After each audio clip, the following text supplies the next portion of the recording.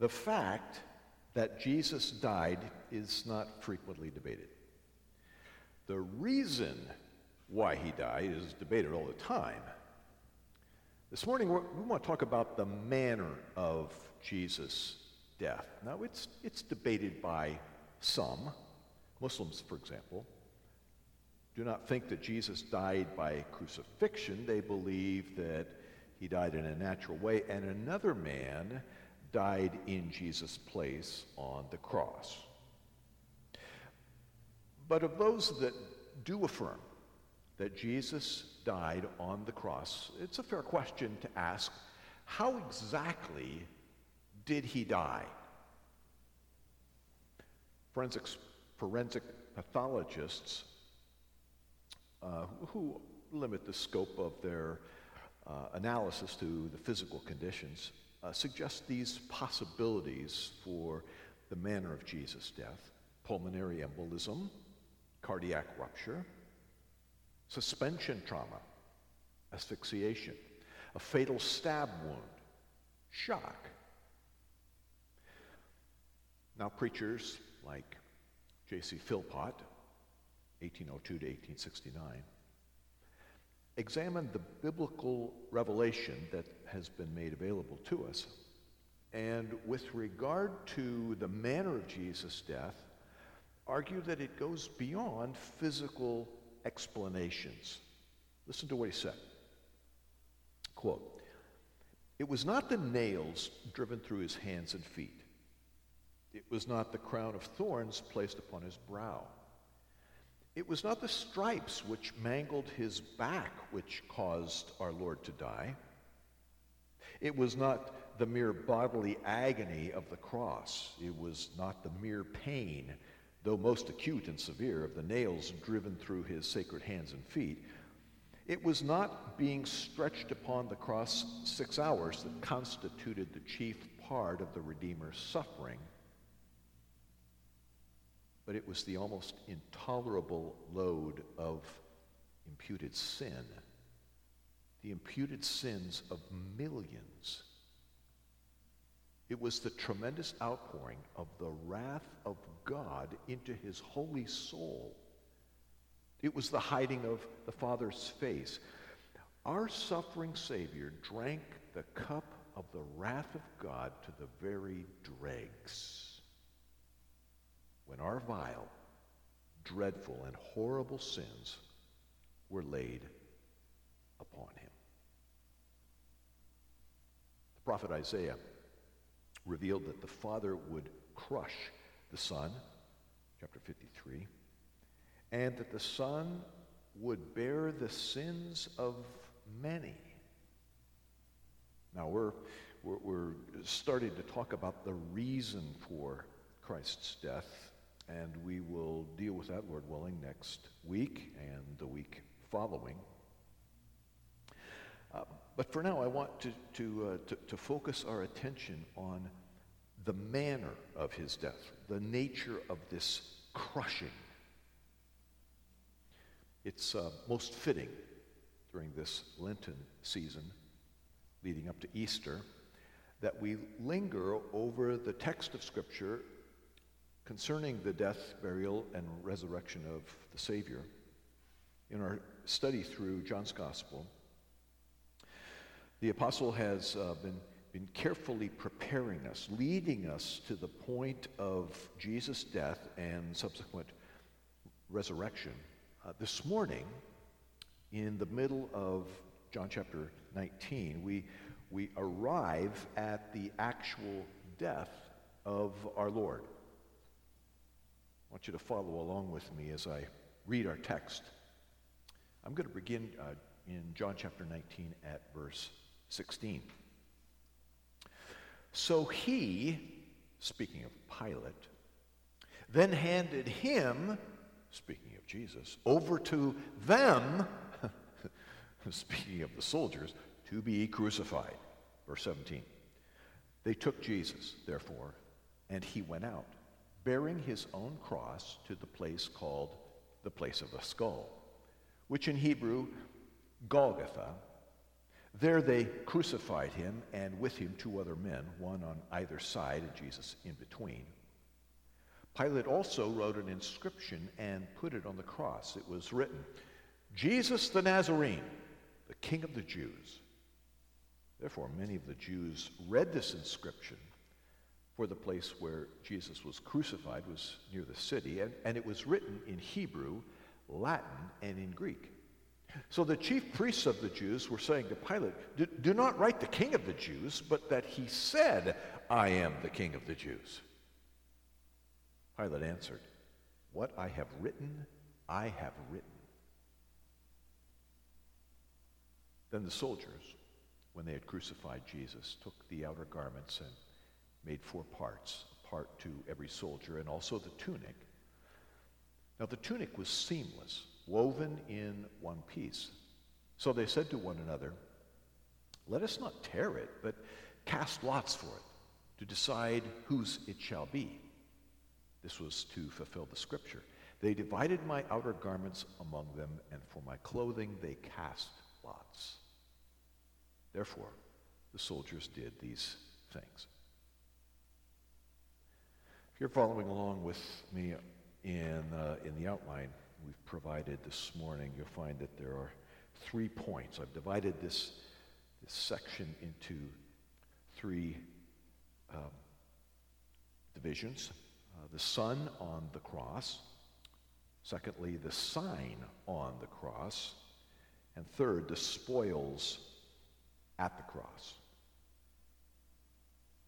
John begins in our text, verse 17, with this simple statement. They, the soldiers, took Jesus, therefore, and he went out, bearing his own cross. The Greek philosopher and historian Plutarch, AD 46 to 119, confirmed the Roman practice that criminals sentenced to death by crucifixion carried their own execution stake to their execution site. More specifically, they did not carry the whole cross. They carried the horizontal piece, the horizontal bar. It's called the patibulum. That portion of the cross to which their arms were secured. Now, Jesus, under the instruction of and command of the soldiers, left the city. He went out of the city bearing his own cross. But something happened. John doesn't record this for us. The synoptic gospel writers do. Matthew, for example, chapter 27, verse 32 says, "As they were coming out of the city of Jerusalem, that is, they found a man of Cyrene named Simon, whom they pressed into service to bear his cross." Now, evidently, Jesus stumbled, fell, was unable physically to continue carrying that horizontal bar to which his arms would be attached. And so, due to him stumbling, falling as he stepped out of the city, the Roman soldiers conscripted another man to finish that task and carry that patibulum for Jesus to Golgotha, to the execution site. Now, I doubt if this was an irregular or unusual circumstance, because typically a man crucified was also scourged. And though the Jews had a limitation on how many times a criminal could be scourged, namely 40, the Romans had no such rules. They could scourge someone for as long as they wanted. It was not uncommon that a man would die as a result of this. So I would not be surprised at all to learn that this circumstance where Jesus stumbled and fell, maybe repeatedly, was rather usual for someone who had been scourged in anticipation of their crucifixion. So here's this man. We learn that his name is Simon. He's from Cyrene, present-day Libya, North Africa. And he's there in Jerusalem at the time of Passover. That would lead us to surmise that he would at least be a God-fearer, like Cornelius, Acts chapter 10. And then again, maybe he was a Jew in the fullest sense. Now, there's many things that we might like to know, but we don't know about this man, Simon. But we do know this. We do know this about the nature and the person of God. He never does anything randomly. There is no coincidental or serendipitous kind of event that takes place. No, words like random and coincidental and chance and luck are not in God's vocabulary. He is the sovereign one. He is the one who is directing the affairs of men and women. Now, the evangelist Mark adds a piece of detail here that is of interest. I'm reading from Mark chapter 15, verse 21.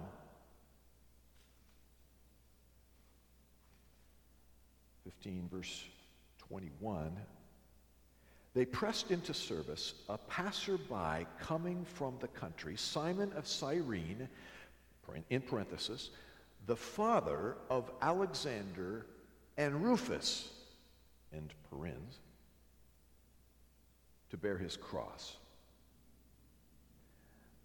Now, we don't know anything about Simon, and here Mark adds to what we don't know, telling us, going out of his way to tell us, that Simon is the father of Alexander and Rufus. Why does he do that? Well, I realize that this is going to be speculative in nature, but I'd like to string a few beads together. I'd like to create a necklace, and let's try it out. I'm going to begin by simply making a notation that of all of the gospel writers, Mark is the only one who mentions Alexander and Rufus.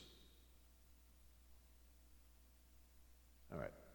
Next thing I need to bring to your attention is that Mark went by his middle name. He first shows up in the historical chronological record of the New Testament in the book of Acts, and we find there that his name officially is John Mark. He was the nephew of Barnabas, one of the early church leaders. When Barnabas and his companion, Saul, who was later named Paul, when Barnabas and Saul, Paul, went on their first missionary journey, they took John Mark with them. But not too long into their journey, John Mark abandoned them. He deserted them. It did not go well in Paul's mind. So much so that when they began their second missionary journey, Barnabas, wanting to take his nephew with them again, Paul responded saying, "No way." So the dynamic duo of Barnabas and Paul split up. Barnabas went his way with John Mark, presumably, and Paul went another. Well, decades pass with us having no record of John Mark or his doings until Paul wrote his last extant letter that we refer to as 2 Timothy. He wrote that letter in Rome from prison, and he says to his young protege, 2 Timothy chapter 4, verse 11, "Pick up Mark and bring him with you, for he is useful to me for service." Well, the last time we knew John Mark and what he was about, Paul was not a happy camper with him. So obviously there is some maturing and some reconciliation that has taken place in these intervening years, decades, where now John Mark is of value to Paul. Now we presume that Timothy was able to take John Mark with him to Rome. So now we find John Mark with Paul in Rome. No doubt he has been introduced to the people in Rome. And many scholars believe that Mark wrote his gospel from Rome. Okay, let's back up just a little bit historically for a moment. When Paul wrote the book of Romans to the believers there in the city of Rome, he had not previously been there, though he knew a number of the people that were in that fellowship who now lived in Rome. Paul knew them from other missionary work in the Mediterranean world. He had, Paul says at the end of his letter to the Romans, he's giving greetings to those people that he did know. And in chapter 16, verse 13, he says this: "Greet Rufus, a choice man in the Lord, also his mother and mine." Well, that's interesting. Did Paul's mother and Rufus's mother know each other? Were they friends? And who is this Rufus guy? It is possible, we are speculating here, but it is possible that Rufus in Mark's gospel is mentioned there because he is a member of the church in Rome where John Mark wrote his gospel. That church would be the first recipients, the first readers of Mark's gospel record.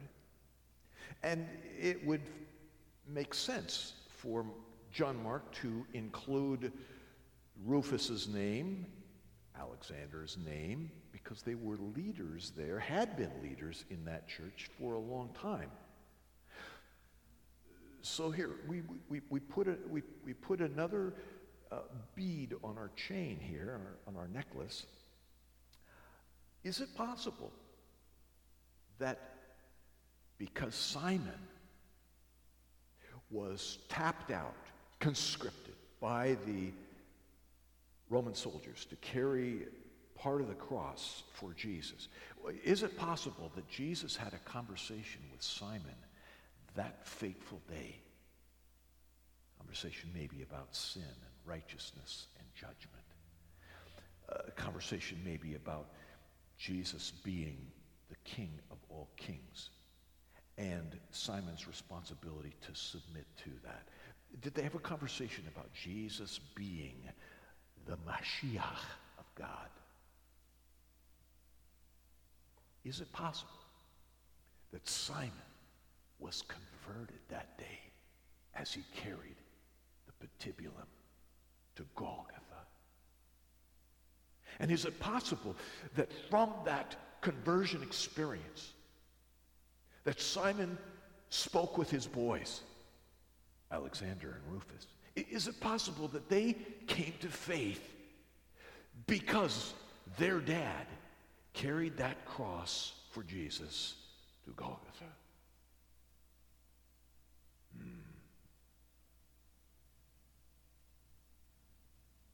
It was no accident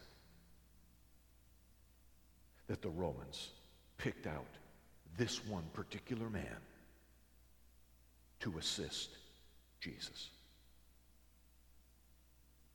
Maybe Jesus assisted him more than anyone else that day. Well,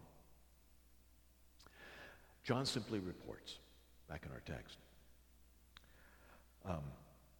that Jesus went out bearing his own cross, and he went to the place of the skull. As he was going, we read in Luke's gospel that Jesus had a brief conversation with a group of women. John doesn't mention this. John simply gets Jesus to Golgotha rather quickly. Luke gives us a little bit more of what went on en route while Jesus is on this death march. Listen as I read from Luke chapter 23. Jesus is engaging this group of women. Daughters of Jerusalem, stop weeping for me, but weep for yourselves and for your children. For behold, the days are coming when they will say, blessed are the barren, and the wombs that never bore, and the breasts that never nursed. It was as though Jesus was saying, ladies, you are weeping for the wrong person. You're weeping for me. You're looking at innocence, and you are saying that's wrong. And it's right for you to do that. However,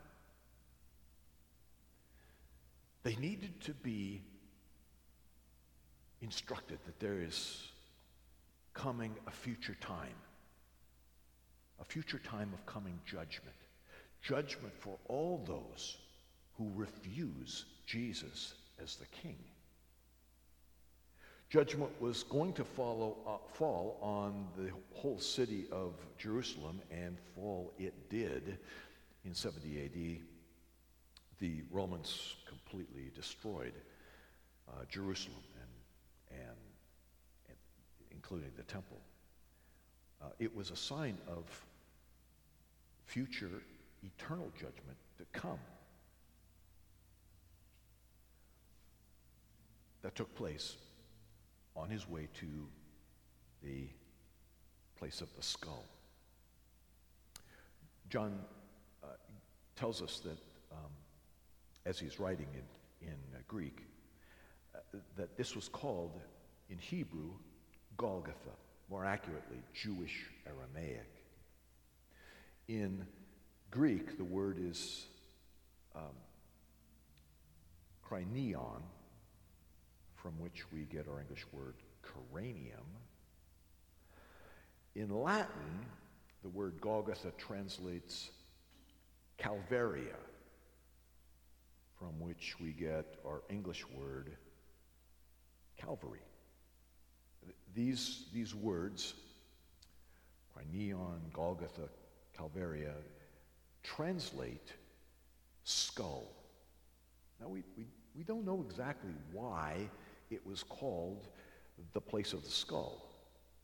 There are some that say that the hill on which Jesus died had the shape of a skull. Now we sing the song about a hill far away where there stood an old rugged cross, but the text of Scripture doesn't say anything about Jesus being crucified on a hill. He may have been, but the text doesn't tell us that. There are some that postulate that that name came from the practice of the Roman soldiers to decapitate those victims who were crucified and leave their heads, their skulls, there at the execution site. I think that is very unlikely, because Jews would not tolerate that kind of uncleanness in their land, especially so close to Jerusalem.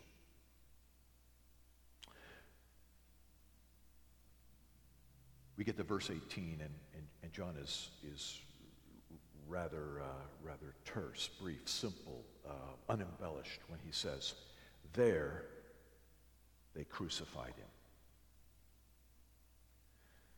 John continues, "With him 2 other men, one on either side, Jesus in between." There are some that suggest that a trio of terrorists, front and center was Barabbas. They were scheduled to be executed on that fateful day, but because of the demand of the Jews, Jesus took the place of Barabbas. Now, in fulfillment of prophecy, again, Isaiah chapter 43, we see that the servant of Yahweh would be, quote unquote, numbered with the transgressors. And here he is, surrounded by 2 other terrorists. There they crucified him. Those of you who that are unfamiliar with the process of crucifixion, let me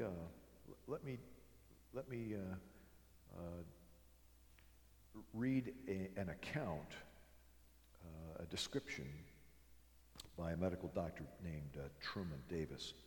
I'm on the second page of your notes, by the way. Listen as I read Davis's description. Quote, "The cross is placed on the ground, and the exhausted man is quickly thrown backwards with his shoulders against the wood. The legionnaire feels for the depression at the front of the wrist. He drives a heavy, square, wrought iron nail through the wrist and deep into the wood. Quickly he moves to the other side and repeats the action, being careful not to pull the arms too tightly, but to allow some flex and movement. The cross is then lifted into place. The left foot is pressed backwards against the right foot, and with both feet extended, toes down, a nail is driven through the arch of each, leaving the knees flexed. The victim is now crucified. As he slowly sags down with more weight on the nails in his wrists, excruciating, fiery pain shoots along the fingers and up the arms to explode in the brain. The nails in the wrists are putting pressure on the median nerves. As he pushes himself upward to avoid this stretching torment, he places the full weight on the nail through his feet. Again, he feels the searing agony of the nail through the feet. Again, he feels the searing agony of the nail tearing through the nerves between the bones of his feet. As the arms fatigue, cramps sweep through the muscles, knotting them in deep, relentless, throbbing pain.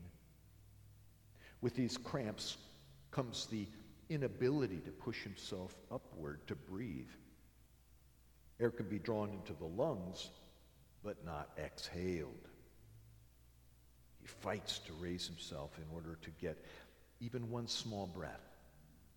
Finally, carbon dioxide builds up in the lungs and in the bloodstream, and the cramps partially subside. Spasmodically, he is able to push himself upward to exhale and bring in life-giving oxygen. Hours of this limitless pain, cycles of twisting, joint rending, cramps, intermittent partial asphyxiation, searing pain as tissue is torn from his lacerated back as he moves up and down against the rough timber. Then another agony begins.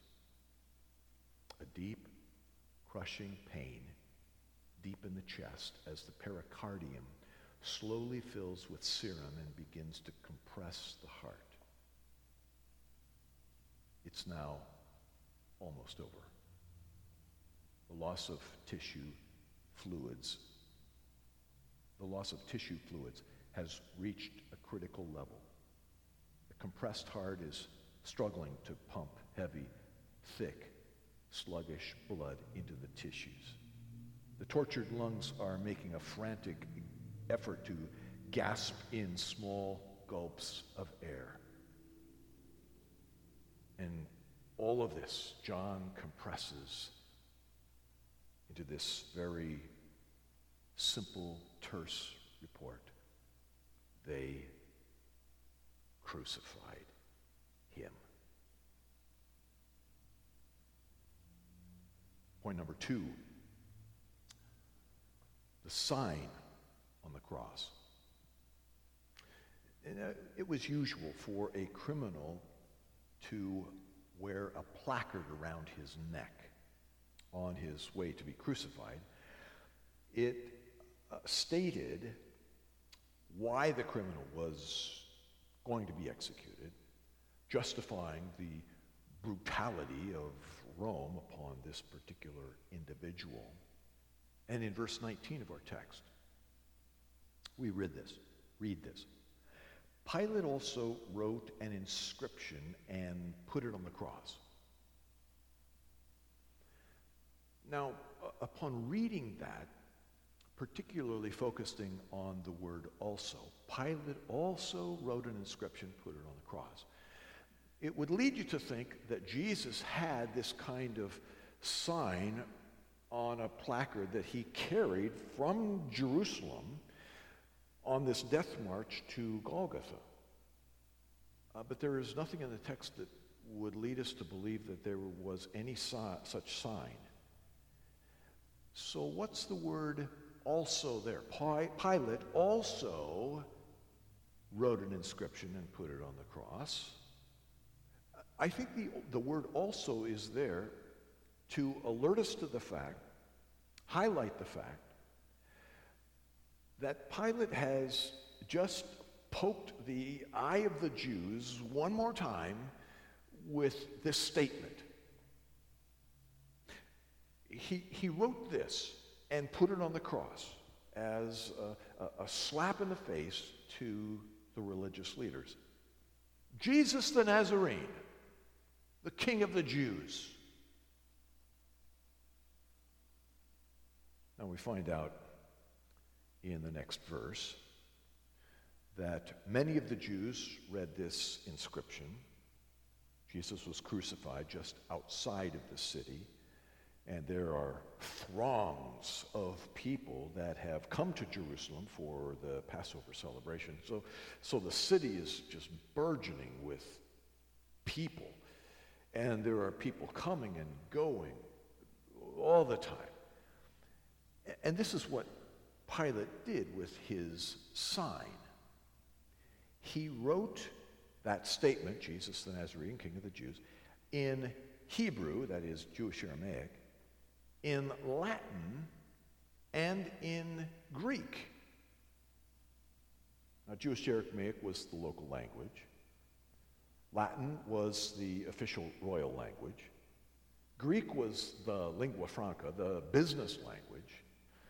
So anybody, well, let's say maybe 99.99% of everybody that was there in and around Jerusalem would have been able to read, understand one of those three languages, Aramaic, Latin, or Greek. They would have been conversant in one of those, at least. So everybody knows, as Pilate had determined, that Jesus is this king of the Jews. Now, the religious leaders were in a conniption. They were not interested in that statement as Pilate wrote it, because he wrote it as if it's a fact, and they wanted it to be written as this is Jesus' opinion. This is what he thinks about himself. And Pilate balked, verse 22, "What I have written, I have written."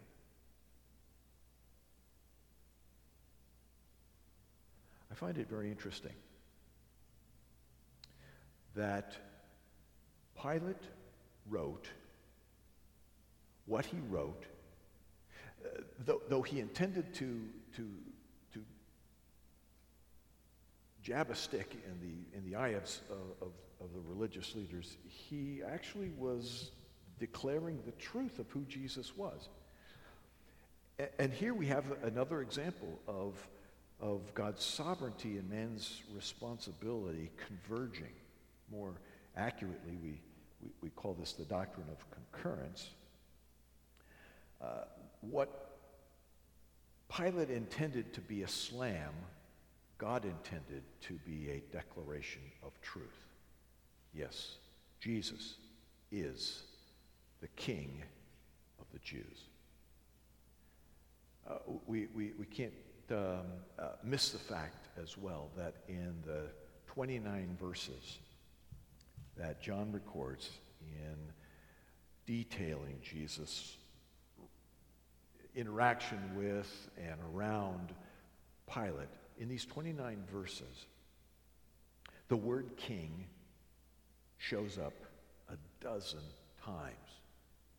It's as though John does not want us to miss the fact that Jesus is indeed the King of all kings.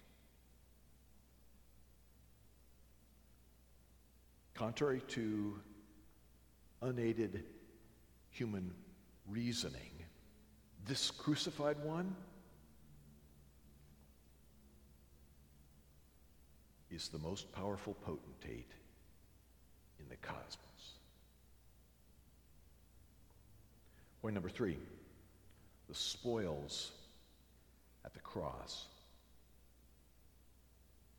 Having secured Jesus on the cross, having nailed the placard above Jesus' head on the cross, these soldiers divided up Jesus' garments among themselves.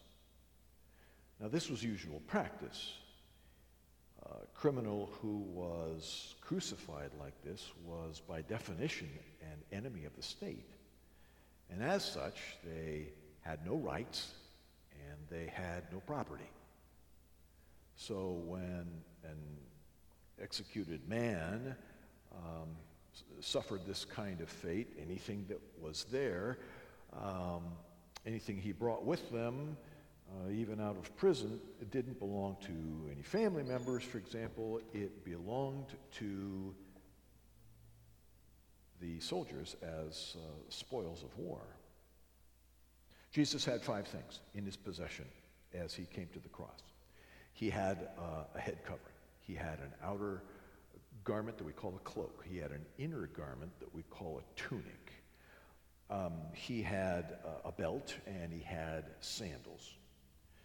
Now, 4 of those 5 things were quickly divided among the soldiers. John reports it this way: then the soldiers, when they had crucified Jesus, took his outer garments and made 4 parts, a part to every soldier, and also the tunic. Now the tunic was seamless, woven in one piece. So they said to one another, "Let us not tear it, but cast lots for it, to decide whose it shall be." This was to fulfill the scripture. They divided my outer garments among them, and for my clothing they cast lots. This is a rather minor detail that the soldiers divided up Jesus' garments. They cast lots for the tunic because it had some financial value to it, albeit soiled as it was. It was woven in one piece. So for that they cast lots. Now that minor detail is a major deal because of where it had previously been stated. 1,000 years beforehand, in Psalm 22, King David wrote of his own experience, but he wrote in such a manner, according to the direction of the Holy Spirit, to describe the work of Messiah that was yet to come. In Psalm 22, we read these words as David began, my God, why have you forsaken me?" A word from the cross that we will hear, Lord willing, in 2 weeks, and look at that a little bit more fully. Let your eye go down to verse 11. David writes, "Be not far from me, for trouble is near, for there is none to help. Many bulls have surrounded me. Strong bulls of Bashan have encircled me. They open wide their mouth at me as a ravening and a roaring lion. I am poured out like water, and all my bones are out of joint. My heart is like wax. It is melted within me. My strength is dried up like a potsherd, and my tongue cleaves to my jaws. And you lay me in the dust of death. For dogs have surrounded me. A band of evildoers has encompassed me. They pierced my hands and my feet. I can count all my bones. They look, they stare at me. They divide my garments among them, and for my clothing they cast lots."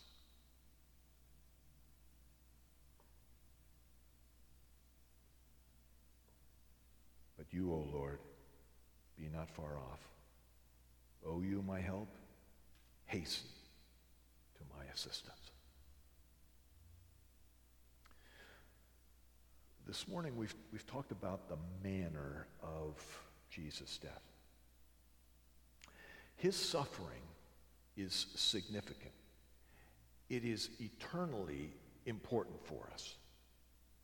For reasons why, when we're going to talk about the reasons for his suffering, starting next week, Lord willing.